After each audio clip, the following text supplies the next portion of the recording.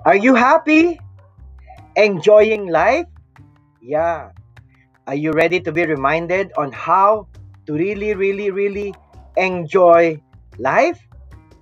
Come on, let's pause everything now and listen and be reminded once more that life is a blessing, that life is to be enjoyed, that life is a gift. All right? So come on, let's listen now and be filled with that spirit. Napahiya ka na ba sa sarili mo? Wala nung umaamin, ano? Pero madaling aminin kasi sa sarili mo lang naman eh. Anong nangyari yon? Yung mga inakala mong hindi pwede, pero pwede pala. Yung imposible, pero posible pala. Yun ano? Yun yung bale. So I want to tell you that in God's dictionary, in God's vocabulary, there is no word impossible. Yes, walang imposible sa Diyos. Yes, ako naniniwala may dalawang lugar na wala yung word na imposible. Yan. Una, sa ating kamalayan. Actually, hindi, nandyan pala siya. What I'm saying is, sa ating kamalayan, walang imposible. Because in our imagination, we can do anything, even the impossible, in our imagination. And what Albert Einstein would say, or what Albert Einstein or Einstein will say, is your imagination is more powerful than knowledge. Your imagination is more powerful than reality. What you can conceive, you can achieve. And this is what I want to believe, that everything we have right now happens in the imagination of man. And there's another place where impossible is not there. In the hands of God. Nothing is impossible in the hands of God. He says that. Well, the word impossible you can read in the Bible, because the Bible says that nothing is impossible with God. Nothing is impossible with your God.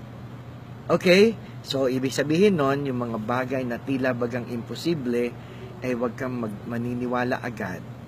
Okay? Dahil baka posible sa Diyos. O yan, nilagyan ko na rin ng baka para i-qualify, para alam po natin yung pinanggagalingan natin. But again, I would like to emphasize and tell you that nothing is impossible with God, with your God. Kaya ang ibig sabihin nun, keep on trusting Him, kapit lang sa Kanya, hindi Kanya bibitiwan, hindi Kanya mababayaan.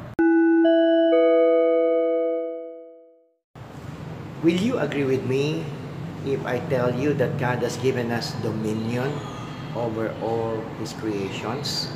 He said that, di ba? Tayo ang mangunguna. Kaya pag tinignan niyo yung pyramid, tayo ang pinaka-superior. Di ba? We are the highest of all. Yun ang sinasabi ng Panginoon.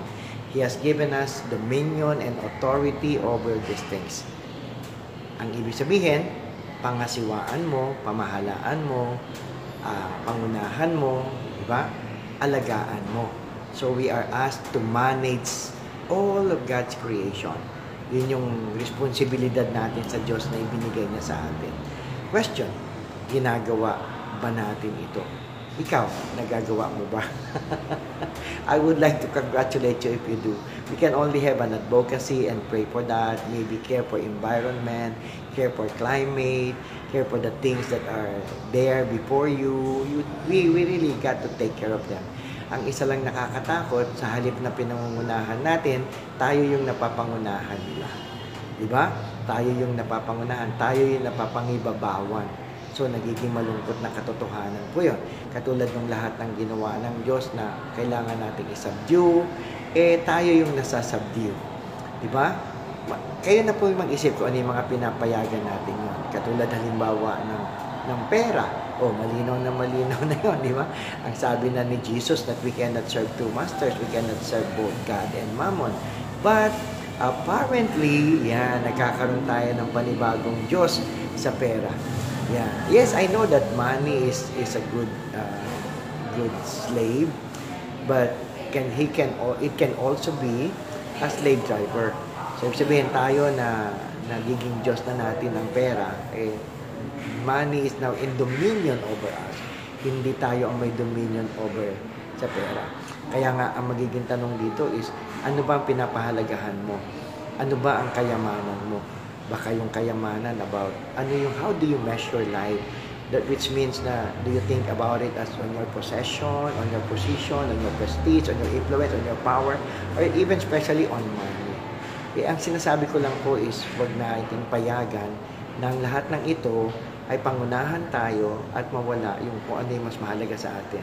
Mawala yung tunay na treasure that matters to God. Okay? I want you to think about that. Ano yung pinangungunahan mo, inaalagaan mo, pinangangasiwaan mo.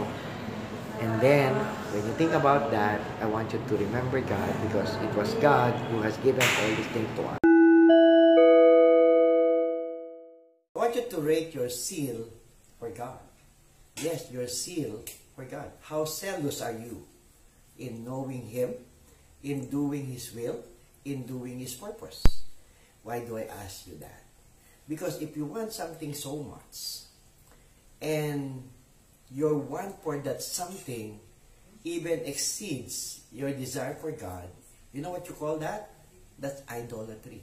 Yes! Di ba? Parang pag tinignan natin yung ating buhay na mas mahalaga pa sa atin ang pera kaysa sa pag-ibig ng Diyos. Yan. Mas mahalaga pa sa atin ang material possessions. Mas mahalaga pa sa atin ang ating trabaho, ang ating career, ang ating mga reputasyon. Nako, patay kang bata ka. But again, do you now have an answer for me? From 1 to 10, what's your rate? I hope I can tell you I am 10, ano? Yeah, I hope. Siguro yun lang yung nasa puso ko at nasa isip ko. Pero pag ina-action ko na, medyo nakikita nyo, ganun na kayo agad, ano? Ganun klase, ganun tayo. But I want us to go back to the time of Jesus, where He was able to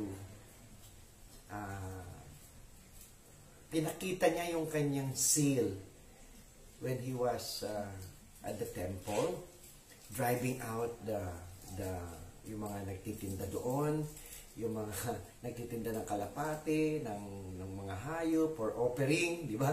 Tapos yung nagtitinda ng mga kung anong-ano pang mga souvenir, yung nagtasabi siya ng estampita, hindi sa iba na, simbahan na natin yun. Yeah, something like that, di ba? But Jesus was as defined by the gospel writer, and Jesus showed His zeal for the synagogue, for the temple of God. And sana ganun din tayo, no? Yung energy natin talagang maipakita natin para malaman natin ang kalooban ng Diyos at magawa natin ito. At pag nagawa natin ito, the delight that is in us would be, yung pag tinanong ka, kumusta ka ngayon? Alam mo, hindi ka mabuti pag alam mo meron kang ginawa na hindi ka nais-nais. Di ba? Tapos, pero pag meron kang nagawa, nakita mo nakalulugod sa Diyos, di ba? You don't have to know the result. You just have to say, thank God for allowing me to do what you want me to do. Kasi yun nga yung mini-measure minsan eh. Yun yung problema natin sa ating kapwa. Well, hindi pala sa ating kapwa lang. Sa ating sarili. Pag tinitignan natin ang ating sarili, no? Yun ang sinusukat natin. Yeah? Ay, talagang buntong hininga na lang, ano? How I wish na we can all be zealous for God's purpose. Yung sabi ko dyan dati, sing. Di ba? Yung kita yung ses, kita yung interest, kita yung energy, labas na labas yan. Pag Panginoon ang pinag-uusapan, mukhang nangyayari lang din yata yan pag tayo ay nasa prayer meeting. And that's good, di ba? That's good. Kaya lang, alam nyo, ang nakakalungkot sa atin, tayong mga Kristiyano, sali na kayo ha, sali na kayo. Baka ako lang to, pero sali na kayo. Pag nagsimba tayo, nakakatuwa, di ba? Nagsimba tayo, nakataas ang kamay mo, nakataas pati paa. Kumaga, you're all worshiping with all your spirit, with all your might, with all your heart. Di ba? Ganong klase, talagang, wow, kitang-kita yung pag-ibig niya sa Diyos, di ba? Kaya lang, paglabas ng simbahan, anong sasabihin ko? Alam niyo sasabihin ko? Iniwan ng Diyos sa simbahan. Ganun na nangyayari, di ba? Parang pag nandoon talagang tamang yun ang tamang lugar para ipakita di ba? Pero hindi yun ang gusto ng ating Panginoon. Alam kong hindi Ang gusto niyo makita yung simbahan, inilabas natin. Why? Because you and me, we're the temple of the Holy Spirit. Oh yes, God resides in you. Yes. Kaya hindi pwedeng doon ka lang sa simbahan nagtatataas ng kamay. I'm not saying naman na magtatataas ka ng kamay at maglulundag at mag-worship ka in the public, no? Meron naman talagang tamang lugar. Pero sana lutang yung ating liwanag. Yung liwanag ng Diyos na nasa sayo, makita. And that is the manifestation of your zeal for God. Yes or no? Well, I may be wrong. Correct nyo na lang ako. Okay? Pero ako, yun yung pakiramdam ko. I hope I can do that. And I pray, and I ask you to pray with me and pray for me so I can be able to do that. Kumbaga, I can be consistent in my thoughts, in my words, and in my works. Yung mga panahon na sumisemplang, talagang minsan ramdam ko na agad eh. Parang nandyan pa lang, semplang na eh. Di ba? Parang, again, hirap na hirap din ako doon. Hindi madali sana makabalik. Nakakabalik ako, pero, yung pag nakausap mo na si Lord sa iyong prayer time, alam mo yun, Lord, pasensya ka na, magandang klase. Anyway, my prayer is that seal for God ay hindi mo pababayaang bumaba ng halos sobrang baba. Yan, gawa ka ng level na hanggang doon lang para wag mo nang papayagan pang bumaba. Yes, I will be praying with you on that. Okay, let's pray. Lord, salamat sa pagpapahayag mo ang iyong seal para sa tahanan ng Ama. Ganun din sana kami, Lord. Hindi lang sa tahanan mo, kundi dahil you are in us. And because you are in us, Lord, by your grace, we will show your presence in us, that others may see you in us. Yes, Lord, you have called us, not because you want us to work for you. You have called us so that you may work through us. And thank you for that privilege of being your channel, of being your vessel, of being your instrument, of being the bearer of your light. Thank you, Lord Jesus, as we pray this with thanksgiving, with Mama Mary praying with us. In Jesus' name, amen, amen, and amen. You need to enjoy life. How? Enjoy Him and enjoy life. God bless!